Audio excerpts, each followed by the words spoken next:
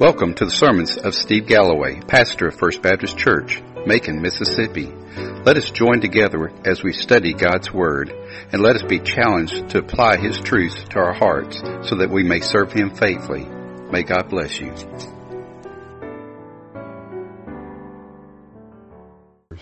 Let me invite you to turn your Bibles to John chapter 12, verses 44 through 50.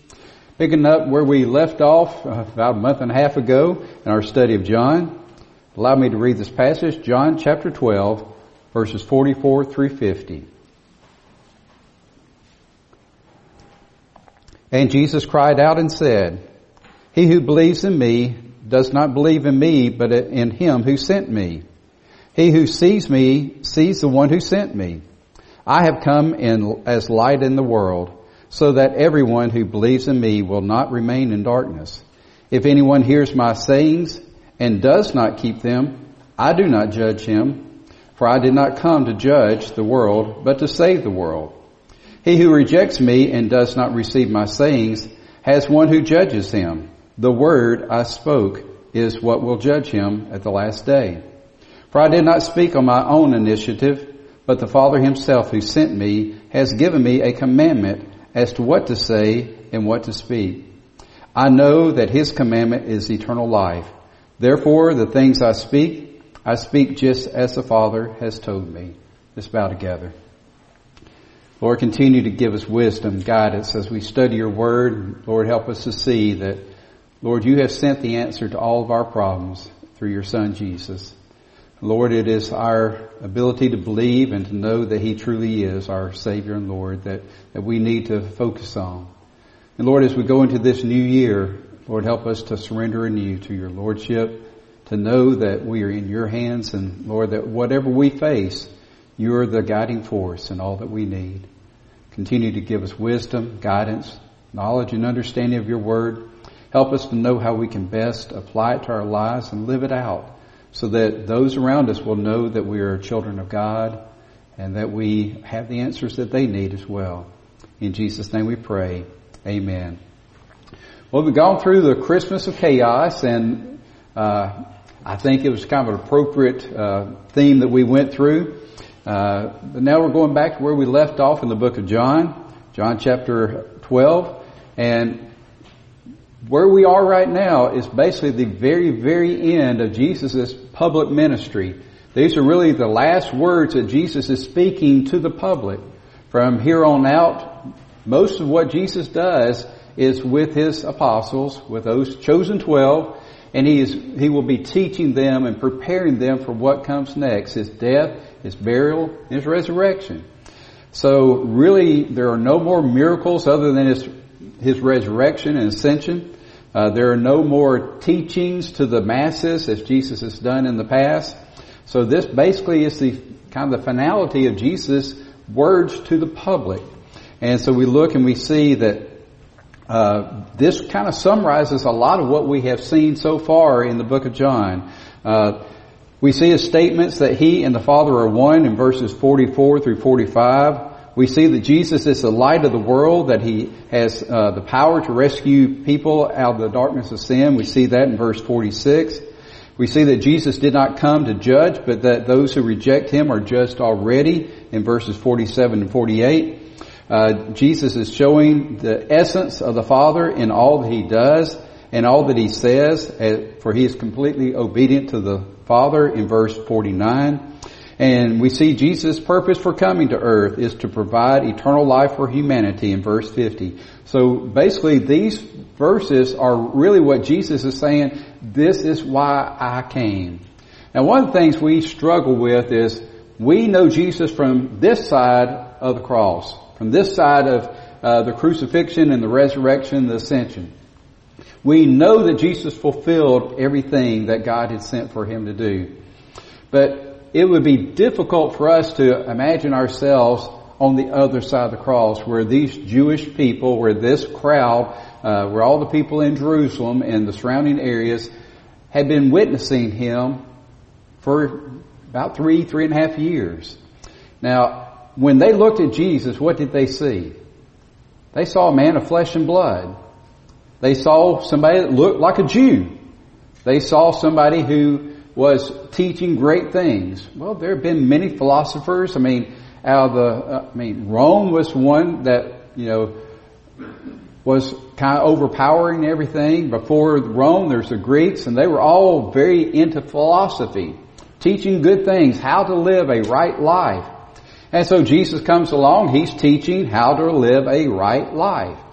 So this is really nothing new to them. And for somebody to claim that they're God, did you know pretty much every emperor of Rome claimed that he was a god? So these were not strange things for them to hear. And Jesus had already fulfilled all the prophecies up until His death, burial, and resurrection. He was born of a virgin, born in Bethlehem, and many, many, many other things. But did you know probably most people did not even know that Jesus was born in Bethlehem? They saw Him as a man from Nazarene. They called Him a Nazarite. And even one of His apostles said, can anything good come out of Nazareth? And so we see that there's a lot of confusion about Jesus. And so when we look at the Jewish people and the many people who had heard Jesus' teachings, and we condemn them for not believing, there's a reason for it. It was hard to believe what Jesus was saying and doing, that He was actually claiming to be equal with God. And so we look and we see that Jesus is simply saying, I came not for myself. I do not speak on my own. I have been sent from God, and I speak His words. In other words, the words I say are not just man's teachings to man. It is God's words to mankind. So we kind of look at the failure to believe. If just kind of doing a real quick synopsis of where we left off, if you went back to verses 37 through 43, which is our last passage that we dealt with in the book of John, what we see is that there's a reasoning why the Jewish people were not believing. First of all, they would not believe. I just gave you some reasons why they would not believe. We found those in verses 37 and 38. Then they could not believe. They mentally could not get past that Jesus was not just a man, that He was God. And that's verse 39. And then they should not believe. Verses 40 and 41 said that God had blinded them. Why did God blind them? Because they had rejected the Word so often, so much, to such an extent that their hearts were hardened. And so God gave them over to their hardened hearts, and they were blinded. But in spite of all the evidence that Jesus had fulfilled all these prophecies, the people just simply could not see that He was of God. That He was not only just sent from God, but He spoke of God. Everything He did was in obedience to God. Every word that He said was directly from God. They were struggling to understand these things. So they continued to ignore the truth that stood before them. And again, it's hard for us to understand that, but if you lived in that day and you were in their shoes, you could probably understand it a little bit better. But Jesus is the light of the world. And He claimed to be the light of the world. And He claimed that for a reason. He knew that the world was in darkness. And the darkness had kind of encapsulated the people. And the darkness is from Satan. Satan wants us to stay blind. He wants us to stay in darkness. He does not want to see the light, the path that helps us to see the direction that we need to go. And so we look and we see that Jesus is the darkness that came to lead. It's the light of the world to get people out of the darkness, to shine a light for two different reasons. When the light shines on us spiritually, it first shows us that we're filthy. That we're filthy with our sin, and then the light shows us the path to take that gets us out of sin. Now, first thing that I looked at was, where do we find all these things? Well, God always reminds us things that He's already said in the past. Isaiah 55 verse 6 says, "Seek the Lord while He may be found. Call upon Him while He is near." But not all in our world call upon Him. Let's go back to verse 44, the very first few words. And Jesus cried out. Now basically what this means is He shouted He said something in a loud voice. Now, there's only a few times in the scriptures that Jesus becomes animated. The most popular ones that we see are the times that he went into the temple to cleanse the temple. He was pretty animated, running the people out of the temple. But most of the time, Jesus was a pretty calm person. He would sit or stand with people gathered around him, and he would just simply teach them the truths. But here we see that Jesus cries out. Why do you think Jesus said something in a loud voice to get the people's attention? Well, I've already shared it. This is the last time that Jesus will be speaking to the public. Jesus knows that his time on earth is coming to an end. He knows that this is really the last opportunity he's going to get to try to get the people's attention, to get them to examine him for who he is and to accept him as Savior.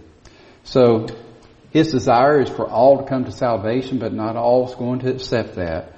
Many will continue to refuse to listen, and unfortunately they will remain deaf to the truth. The latter part of that verse, as well as going into the verse 45, shows the unity with the Father. Now this is not anything new. It amazes me that there are still people in our world today that say Jesus never said that he was equal or the same as God the Father. Well, they haven't read the book of John, nor the other Gospels. In the book of John, we have 7 I am statements where Jesus says, I am the way. I am the light of the world. I am the living water. I am the gate. I am the good shepherd. So on and on he says, I am. Well, that little phrase, I am, and I always capitalize both I and the AM because it refers to I am God. He is equating himself with God. We just read in our responsive reading the Trinity. All 3 persons, one God. Can't comprehend that as human beings. We kind of get a glimpse of it, but for us to understand that there's one God, but we see him in 3 different persons, it's mind-boggling. But Jesus understood it, and he continues to say, I am God. And if we struggle with that, John chapter 10, verse 30, he says it about as clearly as he can. I and the Father are one. Not 2 different entities, but one. We are the same. And so we look at this passage where he says, he who believes in me does not believe in me, but in him who sent me. He who sees me sees the one who sent me. Here again, Jesus again is showing the unity that he has with God the Father. Jesus is not just a man sent from God to teach us. He is God with us. God with us. Emmanuel, that's what that word means. God with us. And so we look and we see that he is simply telling everyone once more, because he's already said it many times before, that I am one with the Father. When you hear me speak, you're not hearing a man speak, you are hearing God the Father speak to you. When we read these verses, it is not John speaking, it is not Jesus speaking, it is God speaking to us. We need to understand that when we read the Word of God. It is His Word, God's words to us. And so, the Jewish leaders, they wanted to kill Jesus because he claimed that he was God. They said he's blaspheming, that he is claiming to be God. That's one of the main reasons why they wanted to arrest him and have him killed. Then verse 46, Jesus says, I have come as light into the world. I am the light of the world. He said this many times before in the book of John. I am God, the light of the world. Now, has anybody ever crawled underneath this sanctuary? I got a shake from Doyle's head. I've crawled from where it enters over here back to the soundboard over here. It's not a lot of room under there in places. And it's just a dirt floor. And I had a little headlight on so I could see where I was going. But you know what? with just a little headlight pointing in the direction to the soundboard back here, you're not seeing how dirty you get. You don't realize how filthy you get until you get back outside in the light. The headlight's only showing you the path to get to. It'd be great if everything under there was well lit, make it a little easier, but all you'd be doing is realizing how dirty you're getting. But that's kind of an illustration about God. As long as we're in the darkness, we don't realize how filthy we are. Now I'm talking about spiritual darkness. As long as we are living in spiritual darkness, we do not recognize the filth of our sins. But Jesus is the light of the world. And He came to show us, number one, that we are sinners. That's why we go back to Romans chapter 3, verse 13.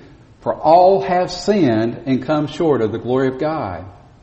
And so Jesus is the light of the world that shines down on us, not physically to show us that we got dirty clothes, but to shine on us spiritually to show us that we have dirty hearts, dirty minds, dirty spirits, that we are filthy.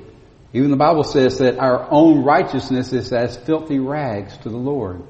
And so the first thing Jesus is as the light of the world is He shows us the filth of our sin. That we are sinners and we cannot stand in the presence of God because of our sin.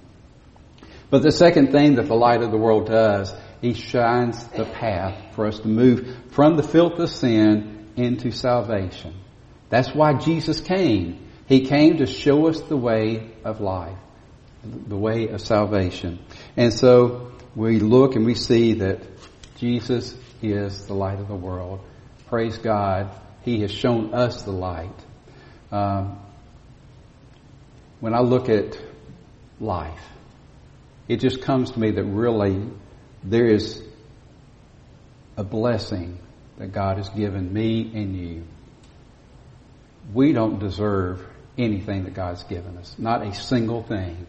We don't deserve the breath that we breathe. We don't deserve the monies that we earn. We don't deserve anything. Everything we have is a gift of God, but the greatest gift of God is that He took us out of spiritual darkness, showed us our filth, gave us an opportunity to confess our sins before Him, and He cleansed us of that filth, the sins of our lives, and He placed the righteousness of Christ upon us. And now when God looks at us, He no longer sees the filth of our sins, He sees the righteousness of Christ, because Jesus is the one who saved us through His death, His burial, and resurrection. That's the message of salvation. That's the light that came. Well, where does judgment come from? How are we to be judged? Well, that's a good question because a lot of people still struggle with this. Jesus on many occasions basically said, I did not come into the world to judge, but I came into the world to save. If you go back to John chapter 3, verse 16, the greatest verse in all the scriptures, for God so loved the world that He gave His only begotten Son, that whosoever believeth in Him should not perish but have everlasting life. Well, a lot of people just stop right there. But if you read verses 17 through 21, you're going to see exactly what Jesus is saying in these verses. For God did not send the Son into the world to judge the world, but that the world might be saved through Him. He who believes in Him is not judged. He who does not believe has been judged already, because he has not believed in the name of the only begotten Son of God. This is the judgment, that the light has come into the world, and men love the darkness rather than the light, for their deeds were evil. For everyone who does evil hates the light, and does not come to the light for fear that his deeds will be exposed. But he who practices the truth comes to the light, so that his deeds may be manifested as having been wrought in God. So what Jesus is saying in these verses is just a repeat of what we found all the way back in John chapter 3. He did not come to condemn. He did not come to judge. He came to save. So where is judgment? Well, He says in verse 47, I did not come to judge. I did not come to judge the world, but to save the world. Then verse 48, he who rejects me does not receive my sayings, has one who judges him. The word I spoke is what will judge him on the last day. The gospel.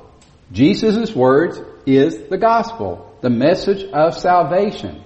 If you reject the gospel, then those words will stand before you when you stand before God on Judgment Day. If you have accepted the gospel, if you have surrendered your life to the Lordship of Jesus Christ and He is Savior and Lord of your life, then God will not judge you according to your sins. But if you have rejected the gospel, then the gospel will be the witness against you. And if you have rejected it and stayed in the darkness, then you will be judged by your sins. So, in a very brief passage, Jesus is telling us how we're going to be judged. Jesus did not come the first time to judge. But when He comes again, that will be the end of time. That will be the time of judgment.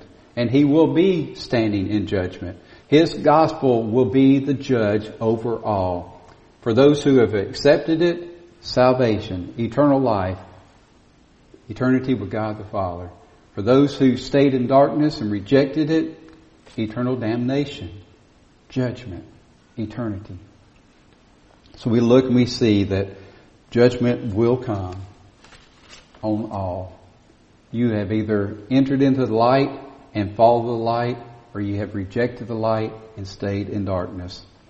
Well, people may have heard the word, but they still have to do something with the message that they've heard.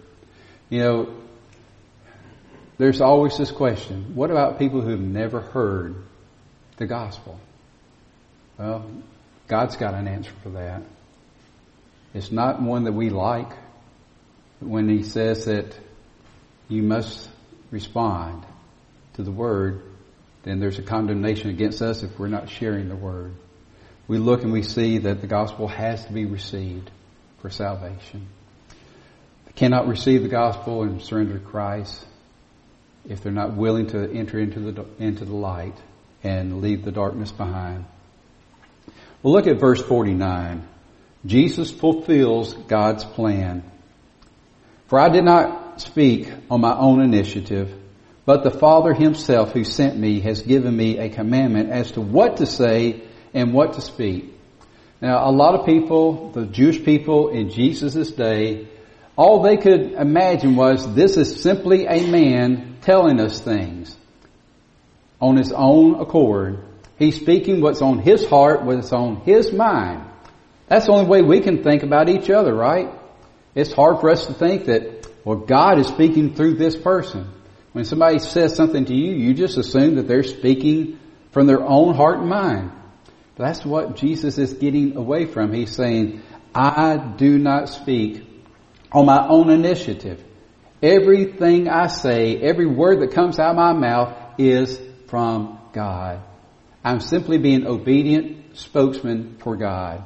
So every word that Jesus ever spoke was directly from God. We got to understand that. He wasn't just teaching as a human being, teaching what He thought was right or wrong. He was teaching us exactly what God the Father knows is right and wrong. And so we look and we see that when Jesus speaks, we must believe His words. We can't just say, well, I just read this in the Scripture, but here's my thoughts on what it means. No. God's Word is pretty clear. We can't reinterpret it a different way. We can't say, I don't like how that sounds, so I'm going to make it sound something different. Every word that Jesus spoke was found from the Father. It says, He who sent me has given me a commandment.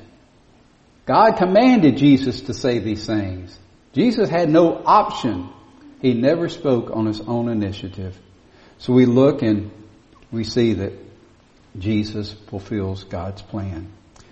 Remember, He and the Father are one.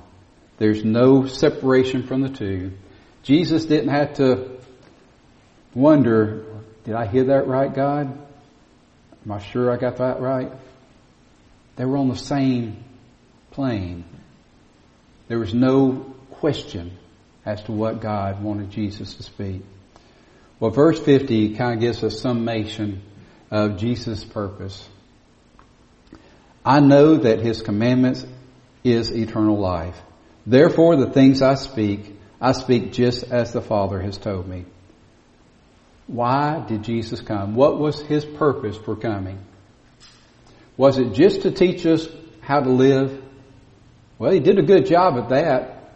He lived a perfect, sinless life, showing us exactly how we ought to live. But that's not really why He came. That is a secondary blessing of His life and His love and His compassion for us. The real reason why He came is that we might have eternal life. God has never wanted to condemn anyone. He never wants anybody to die in their sins and go to hell. He wants all to come to salvation and to receive His gift of eternal life. That's why Jesus came. He came in obedience to God the Father. Now, again, the struggle is with the Jewish people at that time. He had not fulfilled or finished His work on earth. He had not done what it will take for them for their sins to be washed away and for them to have that gift of eternal life.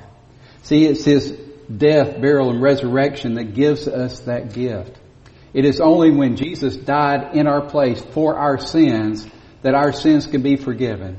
It is only His resurrection that proves that His death was in obedience to God and paid the price for our sinfulness, that we are found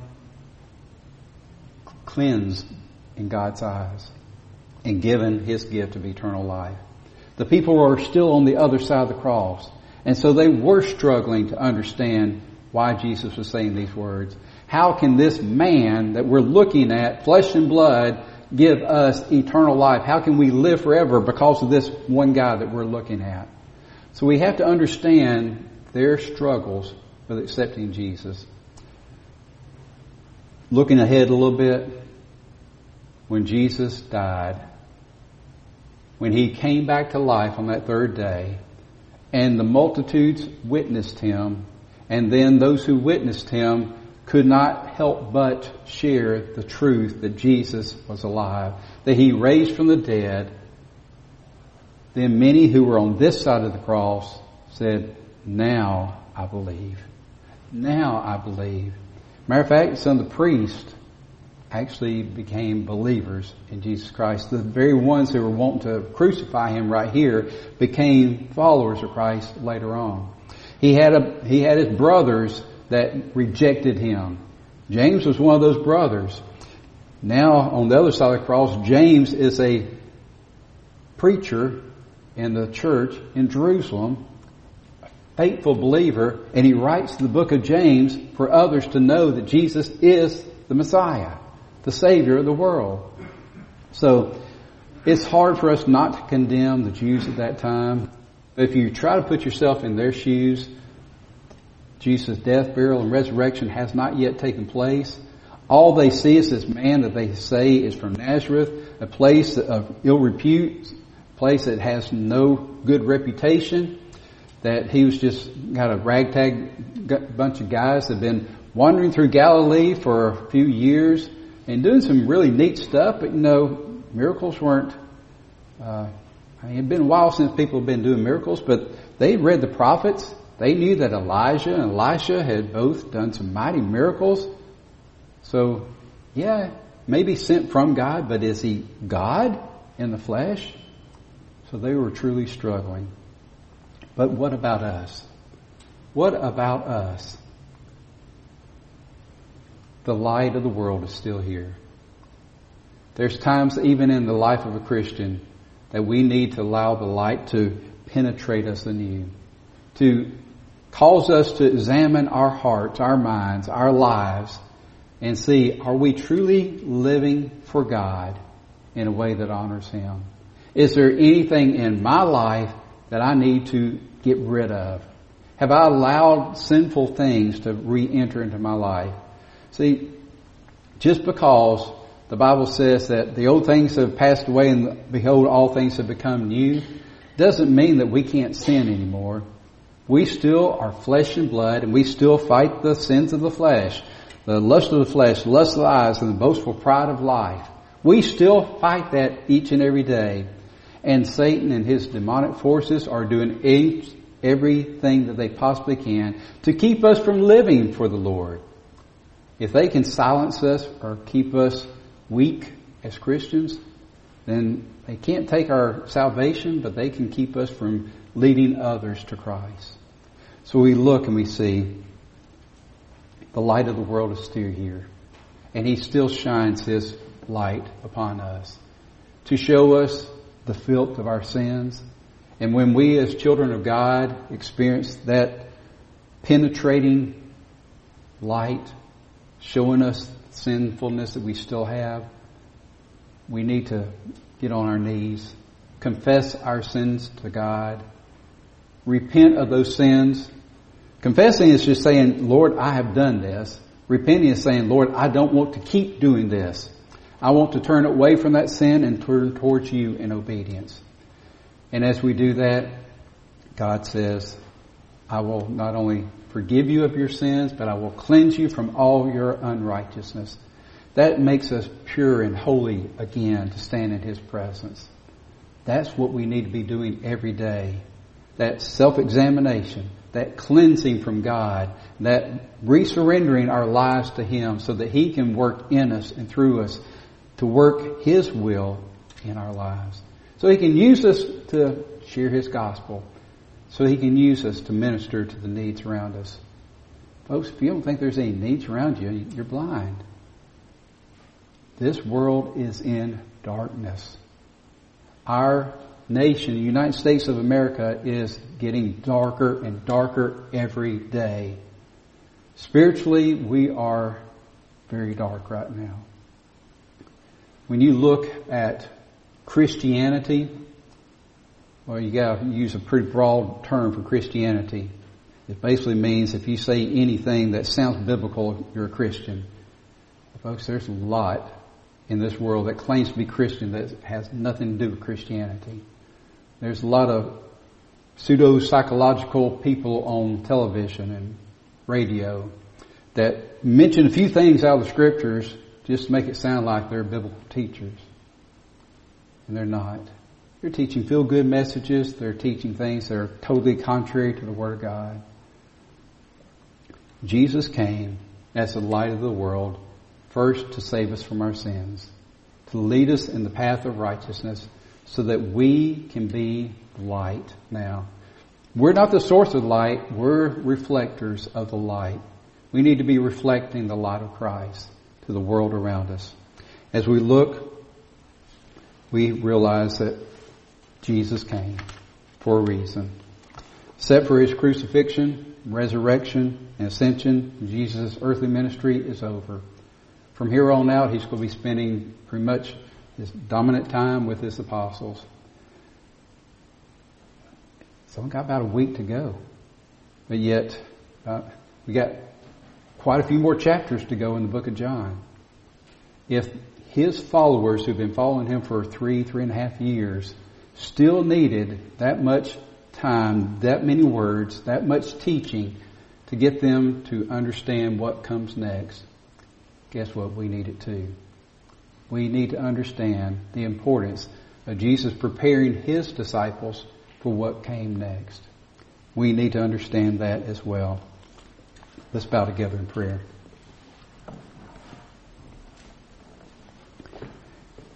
Dear Lord, we come to You realizing that You came for a reason. You came to save us from our sins. You came to shine Your light on humanity, to show the filth of our sinfulness and show the path that will lead us into salvation and eternal life.